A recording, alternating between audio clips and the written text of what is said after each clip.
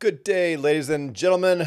Welcome to Live with Doug. We are thinking through God's Word together on YouTube, Facebook, and Twitter. Glad you could join us this morning. So we are working our way through the book of Isaiah, and today we're going to cover chapter 12. And as we get into it, let me ask you a question. What did you do yesterday? In particular, I'm assuming, since this is Monday, I'm assuming that most of you gathered with God's people in some form or fashion. What was the purpose of that gathering? What did you accomplish there? Why did you go there? This is rhetorical. You don't need to answer on chat or anything or in the comments. Just think about it in your own mind. What was the centerpiece of the gathering yesterday? And I don't mean what should have been the centerpiece, but what really was the centerpiece. If an unbeliever, someone who'd never been to a gathering of Christians like that before, if they had come with you, if they'd walked in your group, what would they have walked away with as the purpose? Would they be able to discern what the purpose of that gathering was? Well, as we look through Isaiah 12 here, we're going to see that Isaiah saw a preview of kind of what we were going to do in the new covenant. Although what the original audience thought was happening may have been a little different from what we now understand. So Isaiah 12 begins with this. Then on that day, sorry, I'm reading it wrong. Then you will say, on that day, I will give thanks to you, O Lord, for although you were angry with me, your anger is turned away, and you comfort me. So the first question you need to ask coming to this text is, on what day? Right? That's a specific reference. Then you will say, on that day. On that day, you'll say this. What day? Well, it's the day he's been talking about, starting in chapter 11, and you could argue even before that. Let's remind ourselves here of what they were looking for. And again, I keep telling you this, but I want you to get into the Jewish mindset and see if you can experience a little bit of what they would have experienced. Say this is, I don't know, 3rd, 4th, 5th century BC. They are under God's judgment. Israel, the Jewish people, are under God's judgment. They've been living in exile for generations, taken away from their homes. They know the motherland, Jerusalem, the city of David. They read the stories of Joshua and King David and Solomon. They read those stories and all the miracles God did and all the prosperity and the thriving and the growth and the power of the Jews. They read the Old Covenant and all the promises that God held out for the Jewish people, how they would be the head and not the tail. And one of them would drive 7 men away, and instead of conquering their enemies, they've been conquered. They're poor. They have little freedom. They're under the control. They've gone back to Egypt, right? They read those stories too, and they know what it was like when Pharaoh was pressing down upon the Jewish people in Moses' day. But then God raised up Moses and delivered them and made them all these promises, and they had such a great hope for the future. And yet that all just seems like a bygone dream, because for generations now, they have been under the rule of foreign kings, and life is miserable. In every way, it's miserable. So you put yourself in that situation, and you read chapter 11. A shoot will spring from the stem of Jesse, and a branch from his roots will bear fruit. The Spirit of the Lord's own Spirit, will rest on him. What will that Spirit produce in him? Well, he's a spirit of wisdom and understanding, of counsel and strength, a spirit of the knowledge of the Lord and fear of the Lord. This shoot of Jesse, this one who's coming, like David was a shoot of Jesse. This son of Jesse is going to come, and he's going to have the Spirit of God resting on him with wisdom, understanding, counsel, strength, knowledge, and fear. And he will delight in the fear of the Lord, and he'll be a just judge. He won't judge by what his eyes see, nor make a decision by what his ears hear.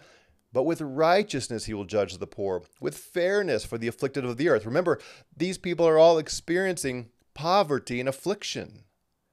Right? That's their status. That's where they are. The generations following Isaiah. And there's going to be one coming who will judge them fairly. You can imagine some of these folks living under the Babylonian rule or the Persian rule or the Greek rule or the Roman rule. And they're slaves, they're poor, they have no influence, no power, and they're mistreated, they're taken advantage of, they're promised things and those promises aren't kept. They can't get a fair hearing before the magistrates because they're poor and they're Jews, they're slaves. And this hope of someone coming, a judge who will judge fairly and righteously. And their impoverished state, their state of affliction will not be used against them. And he will judge, he will condemn, he will strike the earth with the rod of his mouth, and with the breath of his lips he will slay the wicked. These wicked, evil overlords who are crushing them, who are beating them, who are doing great violence to them. This one who comes, who will judge with fairness, he will see what's going on, and he will slay them just with a breath of his mouth, like having the power to just blow the wind and wipe out these evil oppressors. In fact, this will be his uniform. Righteousness will be the belt about his loins, and faithfulness the belt about his waist. We see what's happening in our world today, and we start thinking, how bad is this going to get here in the U.S., right? We see how the left is pressing in on not only morality that has been foundational to the U.S. for a while, but those of us who proclaim truth, who hold fast to God's righteousness, who call out sin, and declare it's not okay to murder children in the womb of their mother, and it's not okay to loot and pillage and all the things. And there's just this push against righteousness. And we think, how bad is this going to get? How are we going to be forced into some kind of, I don't want, slavery is too strong of a word, but you can get it. What kind of persecution may come? And to think about this deliverer, this one coming, who will have as his very belt ready for action by girding his loins, this very belt, it'd be righteousness and faithfulness. You could see how we as Christians could become under the rule of evil men to such a degree that we would long for this kind of deliverance. We hear about the underground church in China, for instance, and in other places.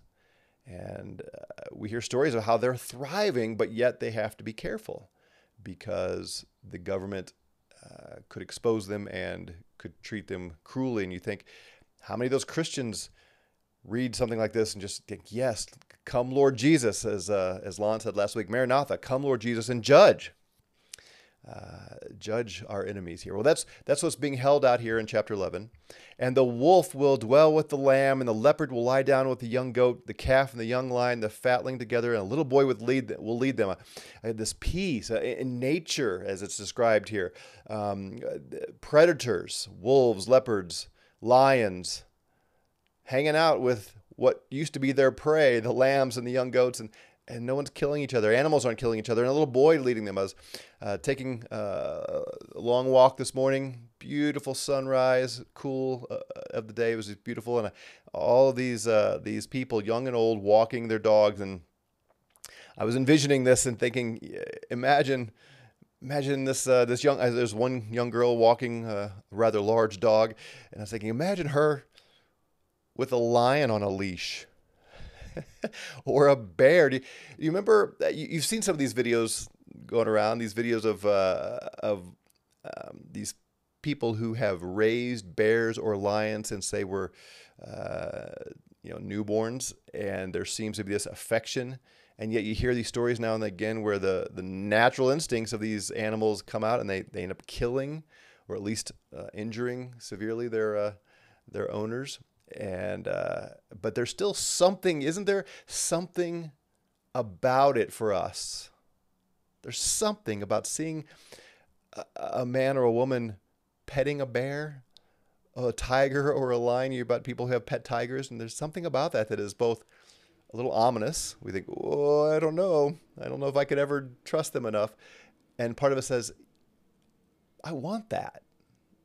I want that. I want to walk among all these wild animals and not be afraid. Well, that's certainly what's described here, and it's coming when this shoot of Jesse comes, right? The cow and the bear will graze; their young will lie down together. The lion will eat straw instead of other animals. The lion will eat straw like the ox, and the nursing child will play by the hole of the cobra, and the weaned child put his hand in the viper's den. Again, we talked about this. You won't be afraid of the baby crawling over and sticking his head into a bunch of rattlesnakes. They will not hurt or destroy in all my holy mountain. No one's going to do damage. No fighting, no violence, no looting, no pulling out guns and shooting one another, no entering a mall, shooting people. For the whole earth will be full of the knowledge of the Lord as the waters covered the sea. Then in that day, there's that word, that day, the nations will resort to the root of Jesse. The nations, the Gentiles, not just the Jews, the Gentiles will seek this root of Jesse. And this root of Jesse, he will stand as a signal. Remember we talked about this, the flag on top of the pole, high on a hill somewhere where everybody can see it. And they will seek him out for all the peoples, not just Jews. His resting place will be glorious. Then it will happen on that day. The Lord will again recover the second time with his hand the remnant of his people who will remain from Assyria, Egypt, Pathros, Cush, Elam, Shinar, Hamath, and from the islands of the sea. We talked about how from all four corners of the earth, that's all four directions are represented in those nations. And so again, you're in exile somewhere, and you have this promise that in that day, the Lord is going to bring all of his people back. All the Jews who've been scattered are going to come back to this one, this root of Jesse. So there's hope. You get up this morning and you're laboring and you're working for a pittance. And again, you have no political freedom. You don't have freedom to go do what you want to do. You're under the rule of some other king that doesn't love God. But then again, you're in this foreign nation like Babylon. And the promise is even those nations are going to come to the root of Jesse. And God's holding out the remnant. There's going to be people who come from all these different areas. And you're living day in and day out in the oppression thinking, is today that day? Where is this one who's coming? And he will lift up a standard for the nations and assemble the banished one of Israel. See again, the constant back and forth between the Jews and the Gentiles are all coming. And he will gather the dispersed one of Judah from the four corners of the earth, kind of repeating what he already said. Then the jealousy of Ephraim will depart, and those who harass Judah will be cut off, and Ephraim will not be jealous of Judah, and Judah will not harass Ephraim. So the two kingdoms of Israel will be united again without jealousy. They will swoop down. All the people he's talking about will swoop down on the slopes of the Philistines on the west. Together they will plunder the sons of the east. So they will once again rise in strength and power and realize the victory the dominance that was promised. And they will possess Edom and Moab, and the sons of Ammon will be subject to them. So instead of being the toe, the heel, the tail that they have been under exile, now they will be the heads again, just as promised in the covenant. And the Lord will utterly destroy the tongue of the sea of Egypt, and will wave his hand over the river with a scorching wind, and he will strike it into 7 streams and make men walk over on dry shod. So their feet will walk on dry ground here. The river will turn into a dry land where they can walk and come to Zion. And there will be a highway from Assyria, one of the nations that dominated Israel, for the remnant of his people who will be left, just as there was for Israel in the day that they came out of the land of Egypt. So it's comparing their rescue from Pharaoh and Egyptians to this day when God's rescuing them. Then on that day, that's the day, then on that day you will say, and this is singular. Interesting, this doesn't come across in English, but the Hebrew is singular. You, individual, you will say on that day, I will give thanks to you, O Lord, for although you were angry with me, your anger turned away, and you comfort me. So he's drilling down here to the individual Jew, right? Now, think about what we've already seen in Isaiah. Isaiah has experienced this, remember? He sees the vision of the Lord on his throne and all of his glory and the seraphim and all of that. And what's his response? Oh, I'm a man of unclean lips, and I live among a people of unclean lips. And God brings atonement for him as an individual. The seraphim goes and brings the coal from the altar. The altar represented sacrifice, right? Propitiation, bloodshed. He brings that coal and he cauterizes Isaiah's lips. He says, I'm a man of unclean lips, and now his lips have been purified. And then he sends Isaiah to the people. Remember, he says, who will go for me? And Isaiah says, here am I, send me. And he sends Isaiah to them, but what's his message? Yeah, go tell these people, you have ears, but you can't hear. You have eyes, but you can't see. You have hearts and minds, but you can't understand. In fact, that's what Isaiah's mission was, to go and tell them, God says, I don't want you to see and hear and really understand what I'm doing. Otherwise, you would turn and be saved. But his judgment was coming, and he was going to harden them so they wouldn't respond, so the judgment would come. And yet on that day, when this root of Jesse and this shoot of Jesse, when he comes, you will say, just like Isaiah did, you will say, I give thanks, O Lord. You were angry with me, but your anger is turned away. And you comfort me. You have compassion on me. You'll say, behold, God is my salvation. I didn't deliver myself from his anger. I wasn't able to do that. I didn't bring myself out of exile, out of slavery to these foreign nations. God did that. You see, that's the salvation the Jew would have been thinking about. You see that? Do you understand that? This is why they missed what Jesus came to do. They thought, and not wrongfully, it is part of the vision here, that this shoot of Jesse is going to come. Remember, he's going to put the government on his shoulders. And he's going to increase his government as he sits on the throne of David. And so, and they realized, at least they at some level realized, the reason they were in exile was because of their wickedness and idolatry. And so this deliverer who would come would bring them out of exile. That's the imagery we saw, the remnant coming to this standard on the hill, this flag, the Jesus, we now know the Messiah who's coming. They would rally to him and be delivered from these oppressive nations who were ruling over them. And so how would they know God was no longer angry with them? Well, they would be delivered from those foreign rulers and come back to Zion and worship and be with this one who was the deliverer. So it was a very earthy, national kind of salvation they were looking for. And he says, you're going to say, God is my salvation.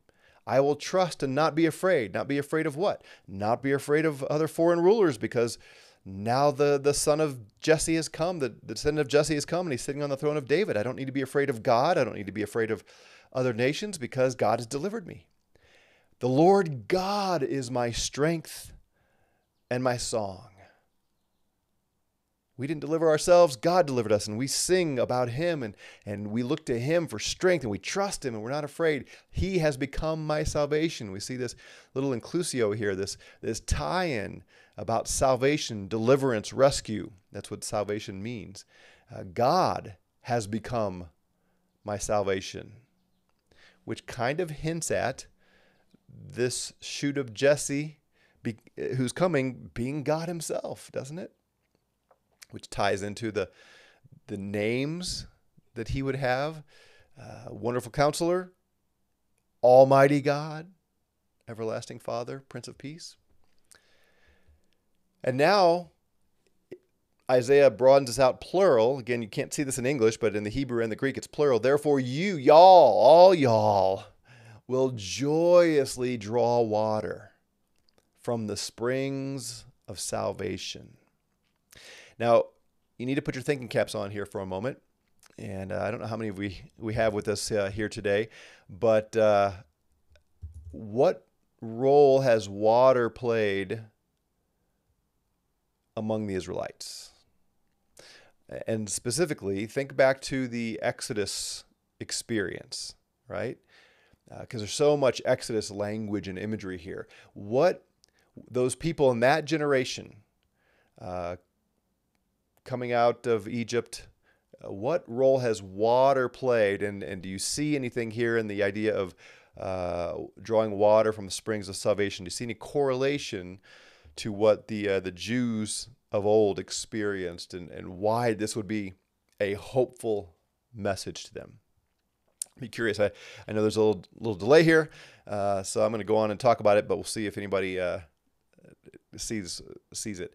So first of all, we know that water played a role in their rescue when they came up to the Red Sea. Remember, God leads them out of Egypt, and now they're confronted with this huge barrier, the Red Sea, and got Pharaoh behind them, and they're between a rock and a hard place. Right? There's just no way out of this. And God says, Moses, raise your hands, and he raises his hands, and God sends the wind and separates the Red Sea for them to part. So he led them through this water. But then remember, they're out in the wilderness, and they don't have anything to drink. God says to Moses, hey, just strike the rock, and I will provide water. And water flowed from this rock. Yeah, lawn got out water from the stones, which got Moses in trouble. Yeah, so twice this happened, right? Once God did tell him to strike it. And the next time he said, just speak to it. And Moses, in his anger, struck it again. And that cost him a trip to the promised land. But God provided he saved them from dying of thirst by miraculously bringing water from the rock. And Isaiah says, therefore, y'all, all y'all, you, on that day when this comes, y'all will joyously draw water from the springs of salvation. And we think of all the ways Jesus talked about water. Out of you will come living water. And that ties in some other prophecies like Ezekiel and so on. Water will well up within you. He is that water, right? That kind of thing. In that day, y'all will say, give thanks to the Lord. Call on his name. You're going to tell this to others. That's the point. You know this. You've experienced this, and you're going to share this with others. And you're going to call everybody around you. Give thanks to the Lord. Call on his name. Make known his deeds among the people. Tell everybody else about his deeds.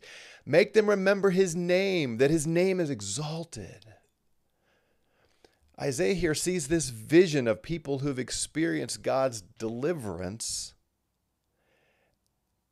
Not only are they personally thanking God, but now they're calling others to honor, to worship, to declare his mighty deeds. So again, we know, at least in part, the fulfillment of all of this.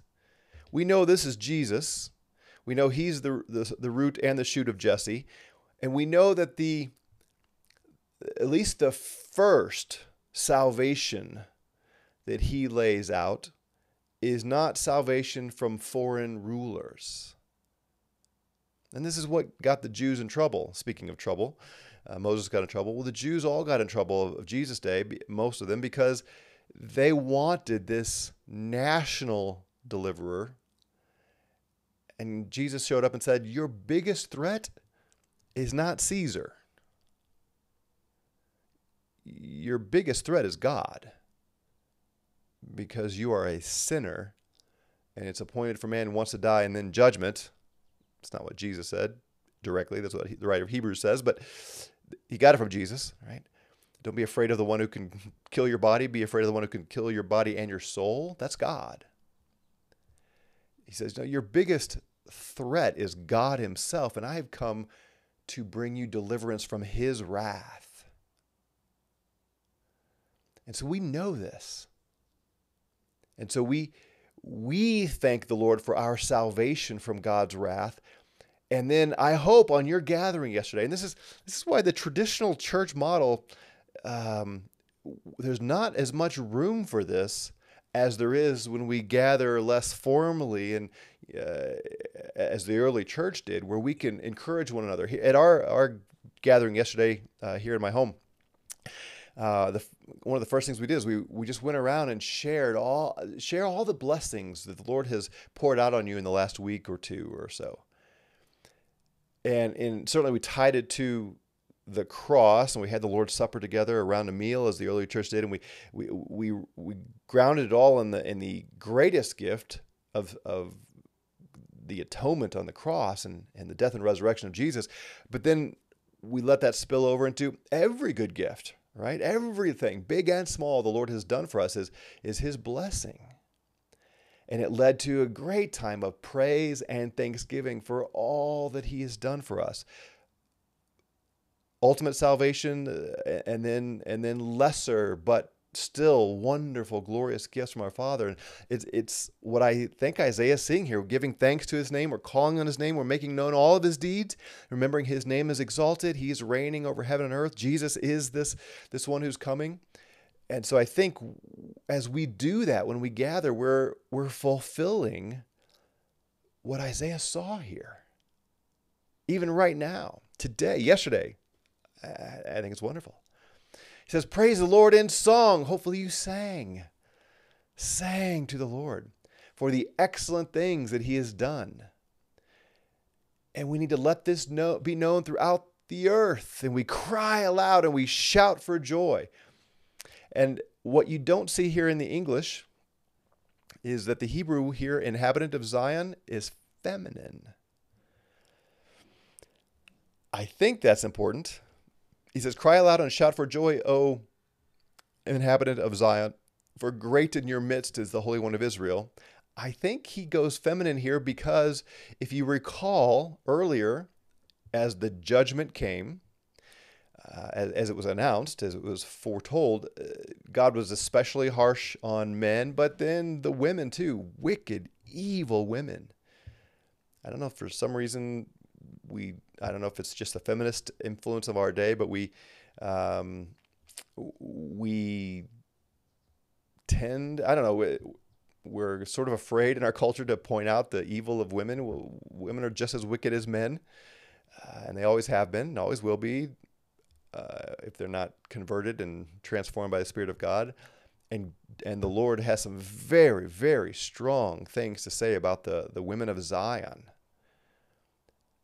And yet here, this is feminine here. Cry aloud and shout for joy, O inhabitant of Zion, men and women, all of us, all who receive the benefits of this shoot of Jesse. We're all going to sing and shout and declare together how great is the Holy One of Israel in our midst. We're going to do this forever and ever and ever, friends. So I want to encourage you, make this a regular habit. Make it a regular habit with the people that you gather with in anticipation of all that is coming. I see Martin asked, did I look at the historicist postmillennialism? I did not look at that link. Thanks for reminding me. I had a full weekend and wasn't thinking about these things, but I will. I'll check it out and get back to you. All right, friends, our time is up today. Uh, I know this was not particularly new information for you, but we need to think and rethink, continue to rethink what we're doing as we gather with God's people, and we need to get away from the idea of it being a program, a service where a few people do their thing and the rest of us are spectators. But we need to gather with God's people regularly and sing praise and declare his wonderful deeds, starting with the death and resurrection of Jesus, but then spilling over into everything else that we do, and fulfill this vision that Isaiah saw. The Jews were not able to put it together that this is what it's going to be, but we now understand. This is all pointing to Christ and the glories of the new covenant. All right, folks, have a great day in the Lord, and Lord willing, we'll see you right back here tomorrow. Take care.